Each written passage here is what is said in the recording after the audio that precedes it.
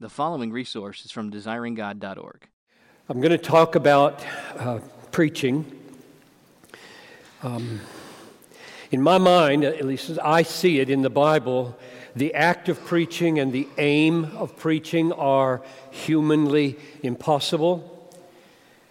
They are only possible in the power of the Holy Spirit. So this message is about how you preach in the power that is not your own, which is a very strange thing if you stop and think about it. What I am doing right now, the Bible calls me to do in such a way that it is not I, but He who does it. So how do you do that? What did I do to get ready for this? What should I be doing in my head or heart right now so that happens? That's what I'm going to talk about. I'm going to start with what I'm not going to be doing. My question is not, what are the natural things that you can do or I could do as a preacher to increase natural knowledge and natural feelings? That's not my goal. And the reason is this. This is 1 Corinthians chapter 2, verse 14. The natural person does not accept the things of the Spirit of God, for they are foolishness to him. And he is not able to understand them because they are spiritually discerned. So I'm not interested in merely doing natural things to increase natural knowledge with natural feelings. I'm just not interested. It's in the end, you can do amazing things. I mean, just think of the power of human rhetoric, human oratory. Think of Churchill. Think of John Kennedy, President Kennedy. Think of what can be done with the mouth for a nation or for a people. You can grow a big church without the Holy Spirit. So I'm just not interested in helping you do that.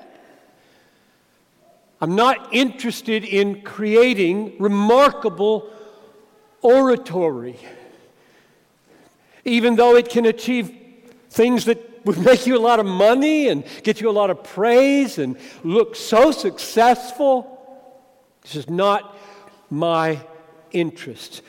What did Paul mean by the things of the Spirit of God when he said the natural person can't even grasp them? They're just foolishness. And you know what he meant. I mean, there's a long list of texts. I won't read them all.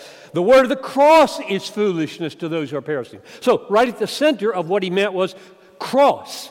Christ crucified and risen is just unintelligible and foolishness. I have a son who has looked me in the face and said, that makes no sense.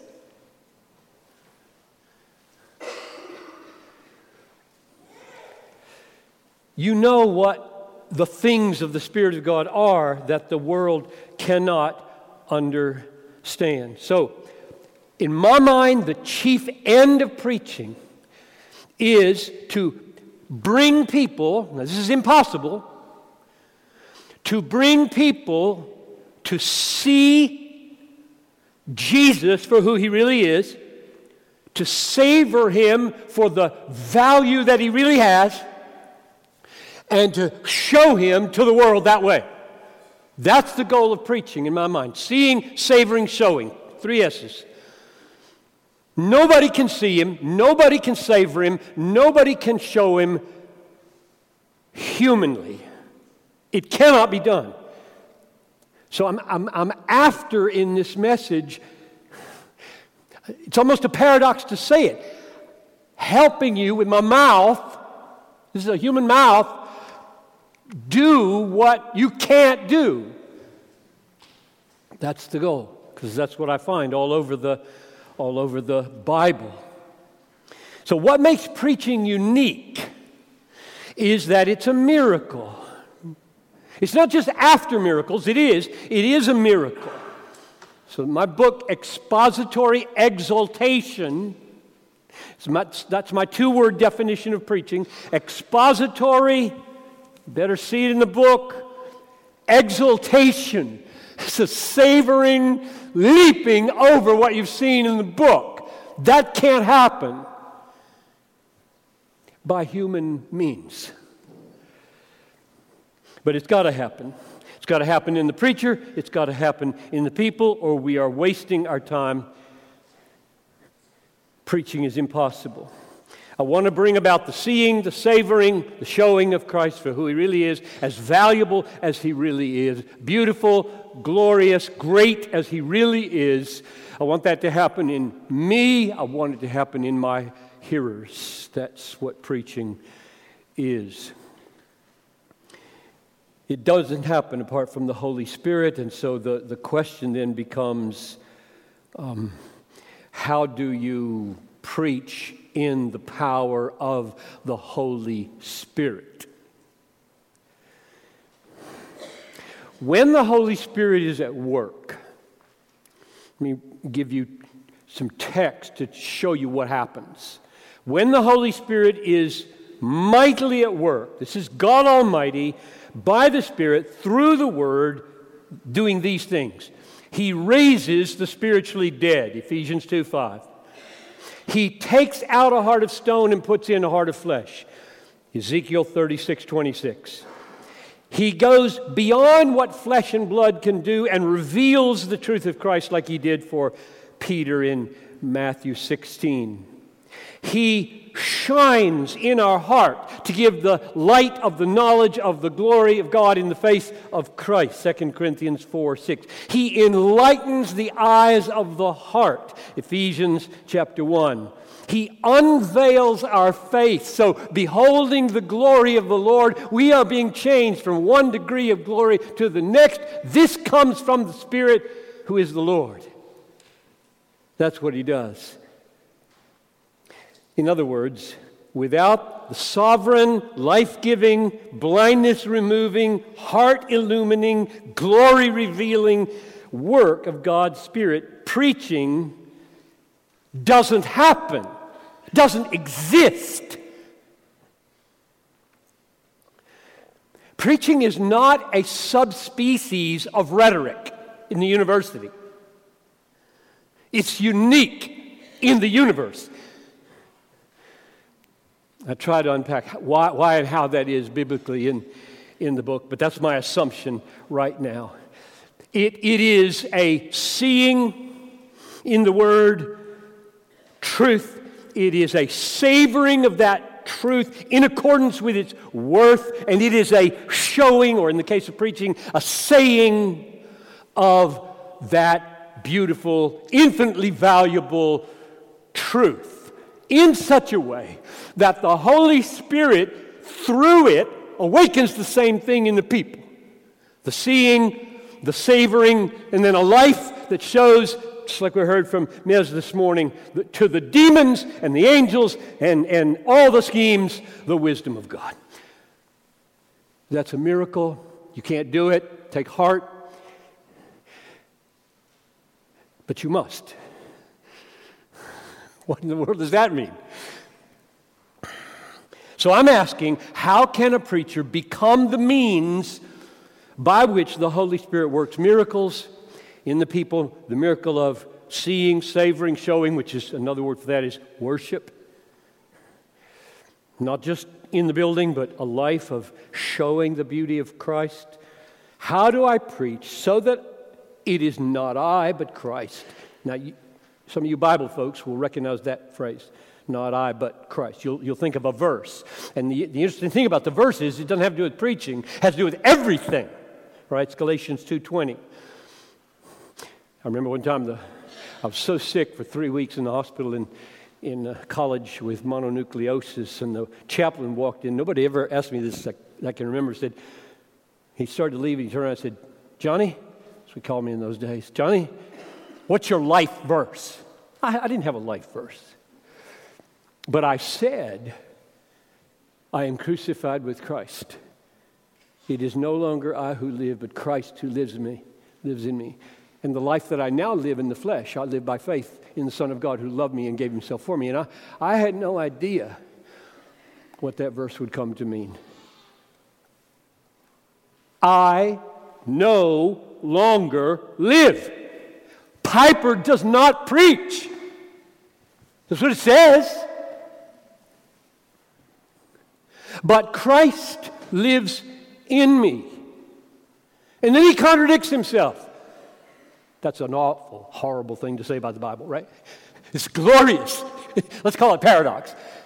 And the life I now live, wait a minute, you just said you don't live.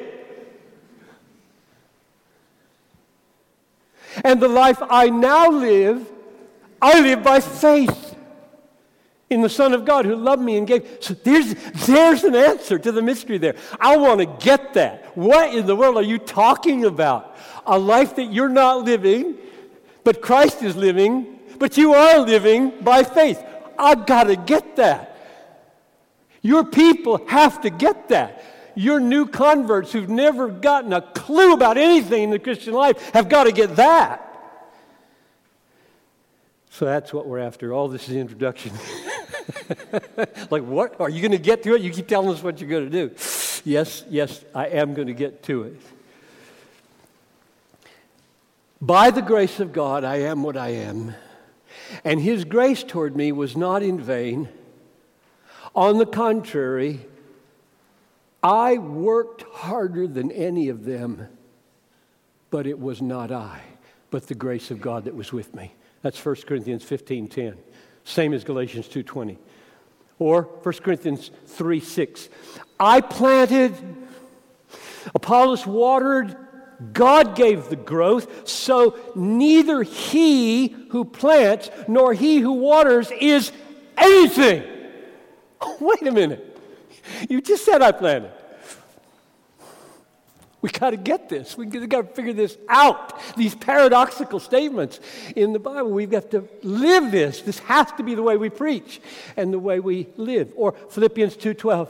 Work out your salvation with fear and trembling, for God is the one who is at work in you, doing that willing and doing that doing. One of the most impactful papers I read from my professor in seminary when I first got there as a raving Arminian was, who's doing the work, Piper? Who's doing the work? And it was just a message on Philippians 2:12.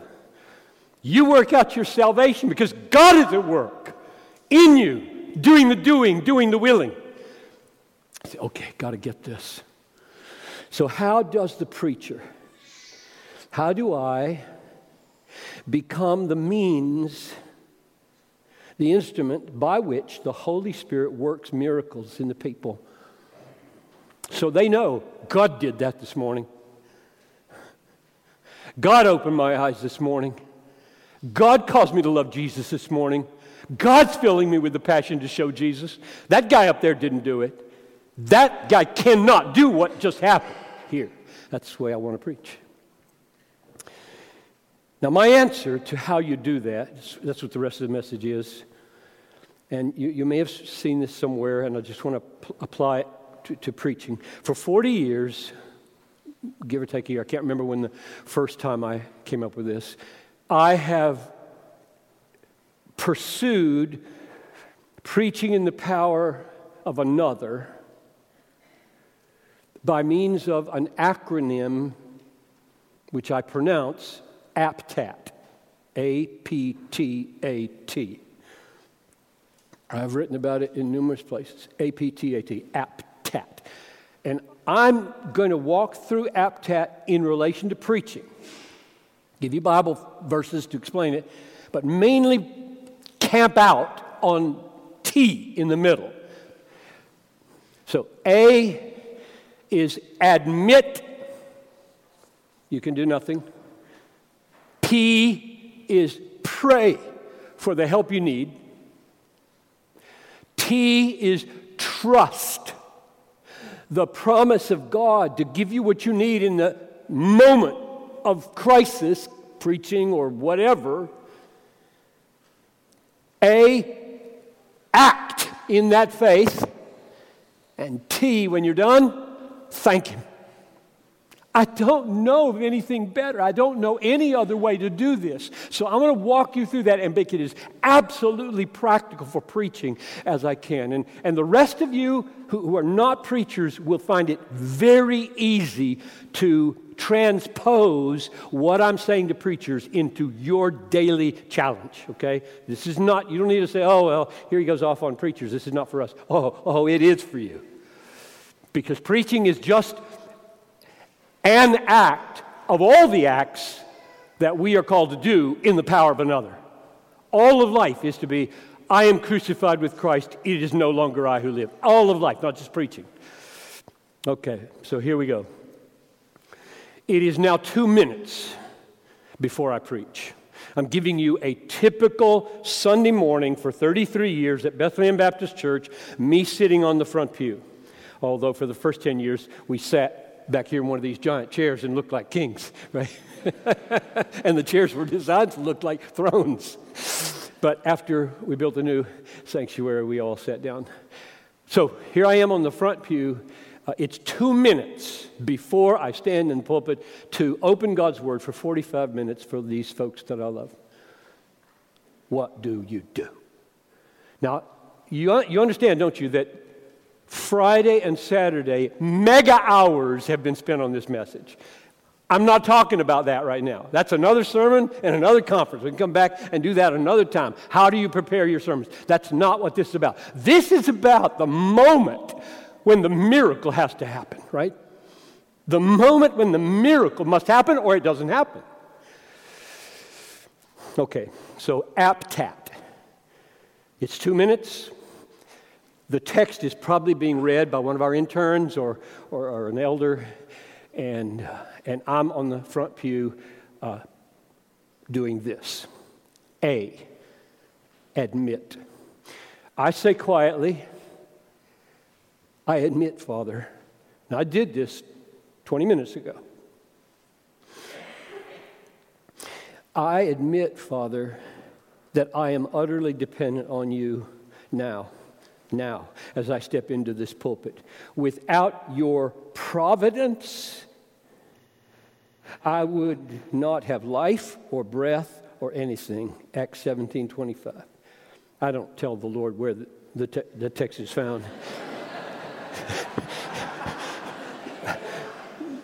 Without your supernatural help as I preach, no one in this room will be converted to Christ. No one will be raised from spiritual death. No one will have the heart of stone taken out and a heart of flesh put in. No one will discern the true meaning of this text. No one will see spiritual beauty. No one will savor your infinite worth.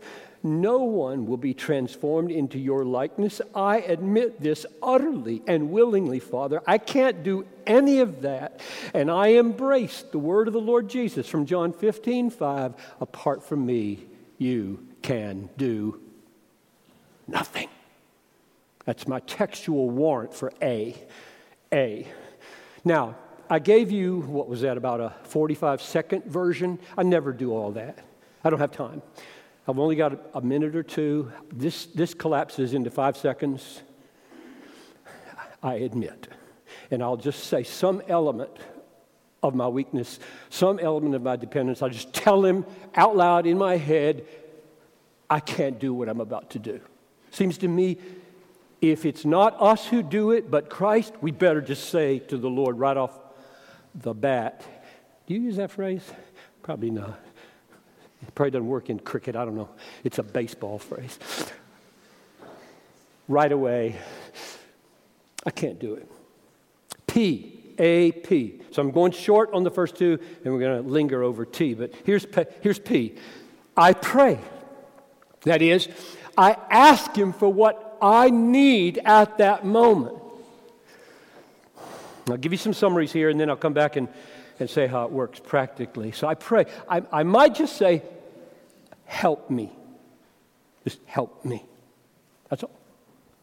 2 seconds. Help me. But usually I feel some particular burden or challenge or weakness or need. Something has happened in the morning. Something is about my health. Something about the family. Something about the church. Something is making me feel I've got a very special, peculiar, this morning need. And I ask for help with that. So, for example, Father, grant me the miracle of self-forgetfulness. You know, right now, even as I say the word, I'm losing it, right? You get that? The fact that I'm telling you right now that I should be self-forgetful at this moment wrecks the whole thing. But I'm pausing, and I'm okay with that for a minute or so that you know that is one of the main needs that a preacher has. Because if you're thinking about yourself as you preach and hoping that it's coming across well, you're not preaching. You're disconnected. You're watching yourself preach, and you're hoping he's doing a good job. And when you're split like that, and you're watching yourself preach and saying that's not coming across, or they're not liking me, or as soon as you're in that mode, it's over. Then you got to pray yourself out of that mode quick. So pray for me right now that I wouldn't get stuck here. So I'm asking, help me to get rid of, help me to have self-forgetfulness. Another name for that is humility. Grant me clarity of mind and expression. Grant me freedom from my manuscript here. Don't let me get lost and confused. Last Sunday I preached at the Hamilton Road Pres in Ireland, what was the name of the town? Bangor. And there was a little crisis right over there. It's a big congregation.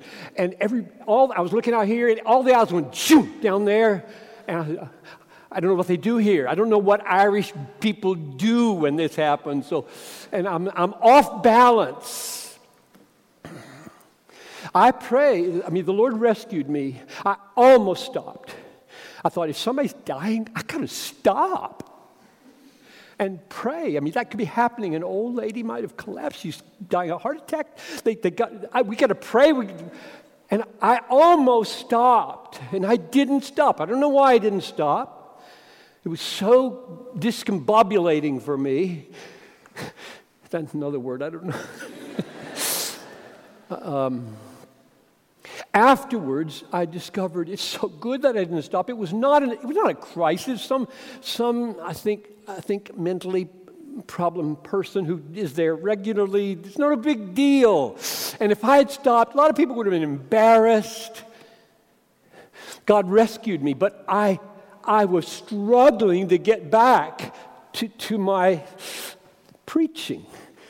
And so I pray, God, please protect me. Help me not to lose my thought, my train. Bring to my mind. Now, I don't know if you're charismatic enough to pray like, God, give me the gift of prophecy. If I were to pray that, which I do, I would mean, grant that you would bring to my mind as I preach fresh words, thoughts, insights that are not in this text that somebody in the third pew, four seats over, needs at that moment that I wouldn't have thought to say, except you brought it to my mind, and it pierces like an arrow to that person's heart. I pray for things like that. I pray for, grant me joy in the truth. Help me to have affections that correspond with this. Oh, what a horrible contradiction when you're saying things about hell and you're smiling, or you're saying things about heaven and you're frowning. You're just all wrong. There's no correspondence between yourself and the truth.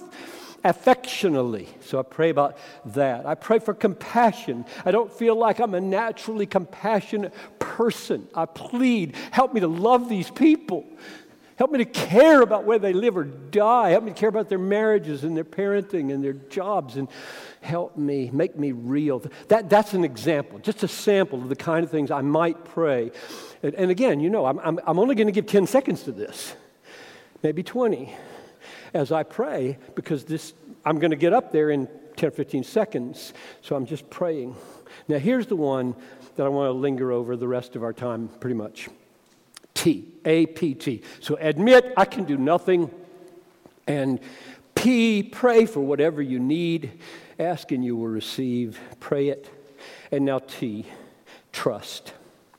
This is all important. Why do I say it's all important? Why isn't A all important or P all important? Because trust is the act through which God has promised to pour His Holy Spirit explicitly. I'm going to read you Galatians chapter 3, verses 2 through 5, and show you why it's been one of the most important texts in the Bible for me to understand the Christian life and preaching. Because remember, our question is, how do I become a channel or an instrument through which the Spirit of God does miracles? That's my goal as a preacher. Here's what it says, Galatians 3, verse 2. Let me ask you only this. Did you receive the Spirit by works of the law or by hearing with faith? And he expects them to be able to answer. Well, it wasn't by works, it was by hearing with faith. Are you so foolish? Having begun in the Spirit, are you now being perfected in the flesh? Did you suffer so many things in vain, if indeed it is in vain? And here comes the key verse, verse 5. Does he who supplies the Spirit to you and works miracles among you do so by works of the law or by hearing with faith? That is important, because I want to know, how is the Holy Spirit supplied to me such that miracles are wrought in this church, like raising the dead? And he tells us. He tells us. Is it by works of the law? Answer, no. Well, what is it by then? It's by... And then keep these two together, because keeping them together will give you a practical handle. Hearing with faith. Faith-filled hearing. Hearing accompanied by faith. You hear something and you believe it. What? Well, in the context, it would be the gospel of justification by faith. That's what he's arguing about here. You hear the message of the gospel, and in the hearing of it, faith is awakened such that you know the Holy Spirit is here. He's being supplied. Now, how does that relate to preaching? Does he who supplies the Spirit to you, does he who supplies the Spirit to you as you preach and works miracles through you as you preach, do so by works of the law, that is, self-reliant obedience to the commandments? No, he does so by hearing a precious, blood-bought promise of God. Just a little parenthesis here. There's a great gospel-centered awakening in the last 20, 30 years, right? The Gospel Coalition in America and in various places is gospel-centered. And you hear people over and over again say, preach the gospel to yourself all day long. Believe the gospel. It says, though, that's the key right here. And I just want to say, that's glorious. However, the term gospel can become a mantra without content. And I built a huge portion of the book, Expository Exhortation, saying the goal of preaching is not to go to a text and make a beeline to the gospel. The goal of preaching is to go to the text and make a beeline from the gospel to 1,000 promises that will help you live your life every moment of every day that have been bought by the blood of Jesus. And I fear that this centripetal emphasis on go to the gospel means go to the simple sentence, Christ died for your sins. Well, you know what? When he died for your sins, I'll give you two texts. This is all in the parenthesis here. He who did not spare his own son, but gave him up for us all, will he not with him freely give us all things? That's the glory of the gospel. When Christ died, he bought preaching. He bought conversions. He bought healed marriages. He bought relief from addictions. And if you just constantly just use the mantra, the specificity and the power and the nitty-gritty effectiveness of all the things that he bought won't hit home. The other text is 2 Corinthians 1:20. All the promises of God are yes in him. Surely that means when you have Christ through the gospel, guess what you have? Every promise for you in the Bible. Enjoy the Psalms. Enjoy Kings. Enjoy Genesis. They're full of promises. And guess what? Gentile though you be, they're yours, bought by the blood of Jesus. That's what gospel means for me. But I don't want to just mantra the phrase, believe the gospel, believe God, preach the gospel to yourself. I want to get specific. So here we are, and I'm going to give you 3 habits that I do with tea. Because I'm arguing here now that the way you preach so that the Spirit is supplied, Galatians 3:5, the Spirit is supplied and works miracles among you is by hearing a promise with faith. I'm sticking the word promise in, right? The text just says hearing with faith. And I'm saying contextually it's mainly gospel. And I'm saying the gospel bought every promise, and therefore you can put in the word. You hear a promise, you believe it, and you speak, and the Spirit is moving. So here are my 3 habits. Habit number 1, we're gathered downstairs in the prayer room a half an hour before the service. We did this every Lord's Day for 30 years. A prayer meeting for poor John Piper, who so desperately needed to be prayed over by elders and others. So 15, 20 people would gather. They're laying their hands on me. They're pleading. And you know what text they quoted most often? 1 Peter 4:11. Actually, it starts back in verse 10. Let him who speaks speak as the oracles of God. And then comes this one. Let him who serves. I can hear the text just breaking over me. Let him who serves serve in the strength that God supplies, so that in everything God may get the glory. You see the connection between the one who supplies the power gets the glory for the sermon. And that's crucial. We want God to get glory. So if we want God to get glory, we've got to figure out what it means to serve in the strength that God supplies. So, habit number 1 is in the hour leading up to that 2 minutes before the preaching, I am being prayed over with the truth. You can't do this in your own strength. You must rely upon the power of another. If you don't, he won't get the glory. You will.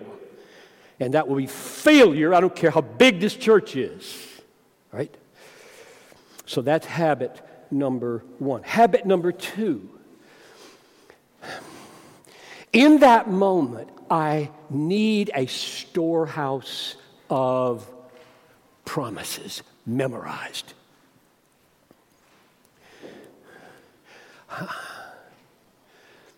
It isn't just because I'm 73, though I would like to make excuses about memory that way. All my life, I have had in my mind hundreds of Bible verses memorized. And at any given moment, can't think of one. Why? One reason, there are a lot of reasons. Some of them are demonic, and some of them are just practical. One practical reason is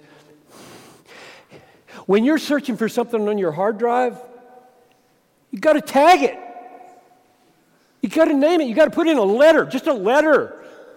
And boom, several options come up. You got to tag the promises. How else? If you got 100 in your mind and they're not tagged, they're all just swirling around and I'm saying Bible verse, and the computer is saying, what's the tag? Let's just take 4. Fear not, for I am with you. Be not dismayed, for I am your God. I will help you. I will strengthen you. I'll hold you up with my victorious right hand. That is tagged in my brain. That is my default. That's the gears that work in my head when I'm in neutral. Fear not, fear not. So that's tagged with F. Fear not. God is able to do exceeding beyond all that we ask or think. Or God is able to make all grace abound to you, so that having all sufficiency in all things at all times, you may abound in every good work, including this sermon that you're about to preach. That's A. It's tagged with A. Able, able, able. God is able. Or, who is a God like you who works for those who wait for him?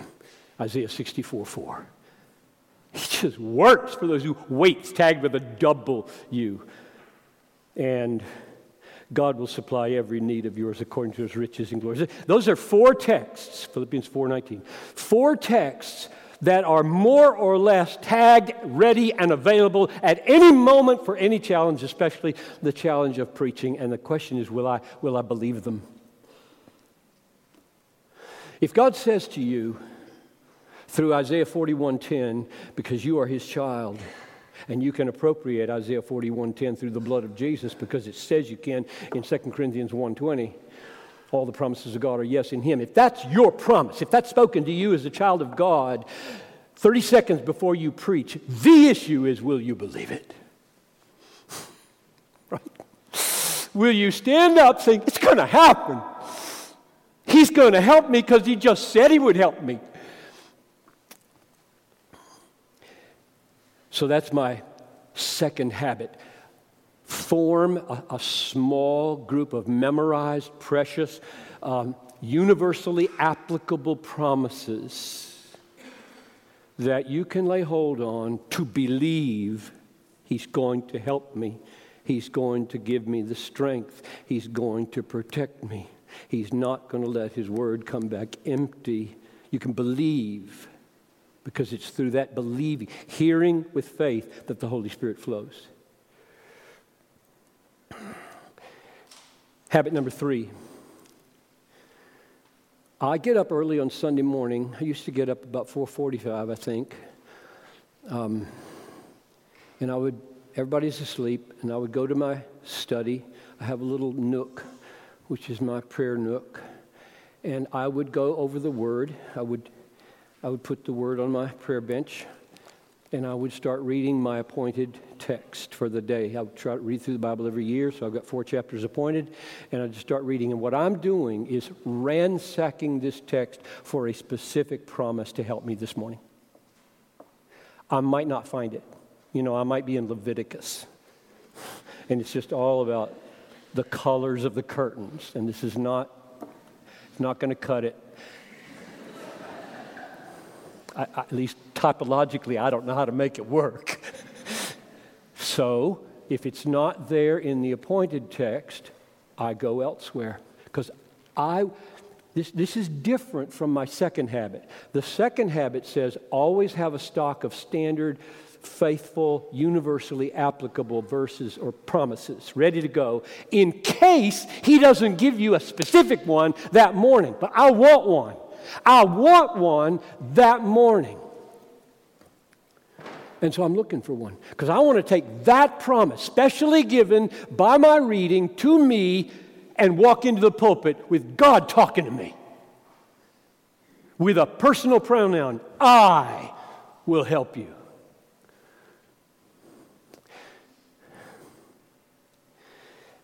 This morning, my appointed text was the next to last paragraph of Psalm 119. And Psalm 119, 165 says, if I can remember it, because I've never memorized it before, but I've been quoting it to myself through the morning.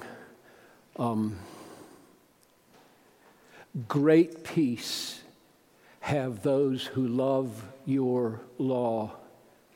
Nothing can make them stumble. And I had it. I had what I needed for the last 3 hours. I've got it right now. I love God's Word. I do. I mean, before God, I tell you, I love God's Word. So, I'm not going to stumble. Now, I'm not sure what that means.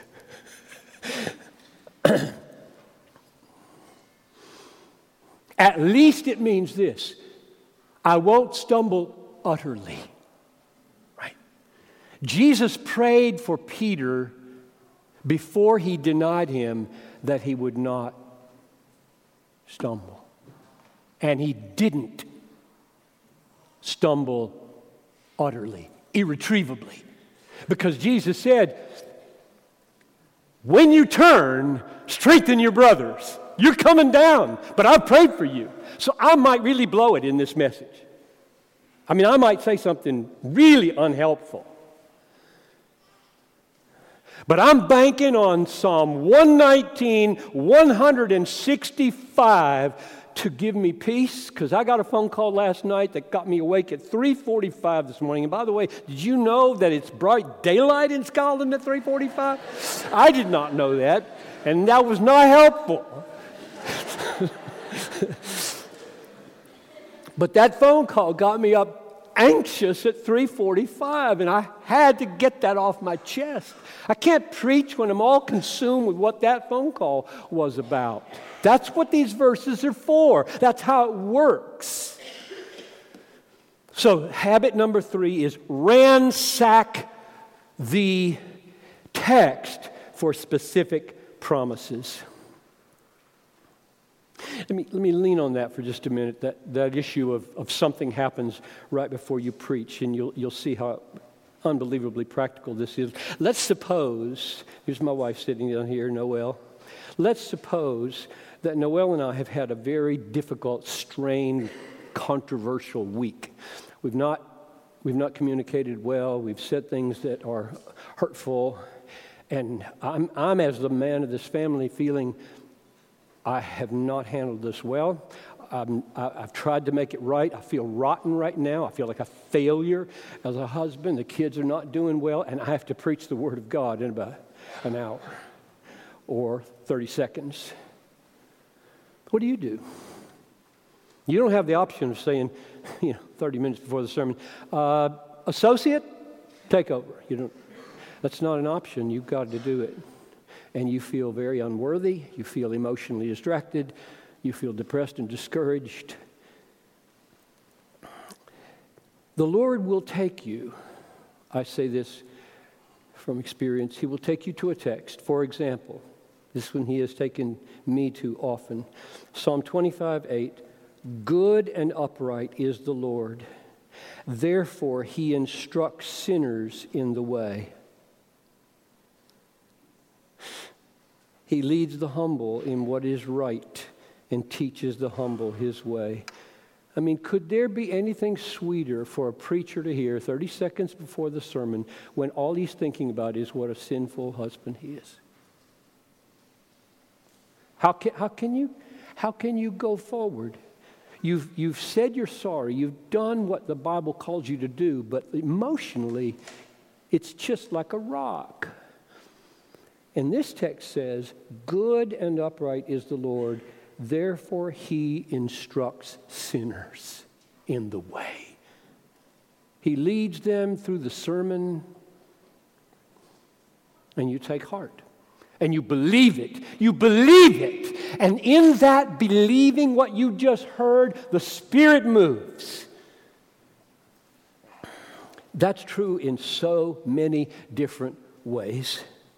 And you could just list them off. If you're anxious, you lay hold on the promise. Cast your burdens on the Lord. He'll sustain you. Or I've got a long list here of you. And I won't go through them all because I want to save time for questions in a few minutes. But if God will give you what you need as you look to Him for help from specific promises in His Word. So there I sit on the front pew. Let's wrap this up. There I sit, I've walked through, I admit I can do nothing. You've told me I can't do anything without you. I pray for help, I pray for love, I pray for compassion, I pray for soul-converting power, I pray for everything I feel I need and don't have. And now I have laid hold on a promise. It might be Isaiah 41:10. Fear not, for I am with you. And the text is now done reading, and I stand up. And as I walk the few steps into the pulpit, I say them to myself. I'll help you. I love, Spurgeon said he loves the I shalls and I wills of God. I mean, there are a lot of generalities, a lot of pastors who don't know APTAT, know the essence of the Christian life, right? But make the mistake, I think, of not getting specific with God. Everything hangs as a kind of generality. God is good, God is gracious, God is kind, God is helpful. And you sort of have an amorphous feeling of faith. Oh, there's more. How much better to hear God say, I will help you in 30 seconds. I will strengthen you. I will hold you up with my victorious right hand. Or to say, my word will not come back to me empty. I will accomplish what I have appointed for it to do. The eyes of God, the I wills and the I shalls of God. And you take hold of one of them and you believe it. And in that believing, the Spirit flows. And then you act. A-P-T-A is act. You act in that faith. And while you're acting, you're not very self-conscious. You're not quoting that promise to yourself. You're focused on the text God has given you. You're opening it. You're loving it. You're delivering it. And when you're done, and you pray and you go down out of the pulpit, best not to try to compute whether anything happened by looking at faces. They're very misleading. Sometimes people will look like they have been converted, and it's not true. Others will look like they're disappointed, and they're loving every word you said. Be careful that you do not pass judgment on the work of God quickly. But you go down there, and as the last song is sung, you say, thank you. Thank you. Thank you for this incredible privilege. Thank you for sustaining me and giving me breath, giving me a mind, giving me a heart, for giving me insight into the text. Thank you. Now, God, oh God, please breathe on what was said there. And as I walk home across the 11th Avenue Bridge, my house is about a 7-minute walk from the church. That bridge is a revelatory bridge on the way to church, and it's a Thanksgiving bridge on the way home. And I thank Him. So, let me close by summing it up like this. My conviction has been that preaching is a supernatural miracle, becoming a means of miracles. And the miracle is the preacher's seeing what's here and savoring what's here. That's called exaltation, expository exaltation, and then saying or showing what's here.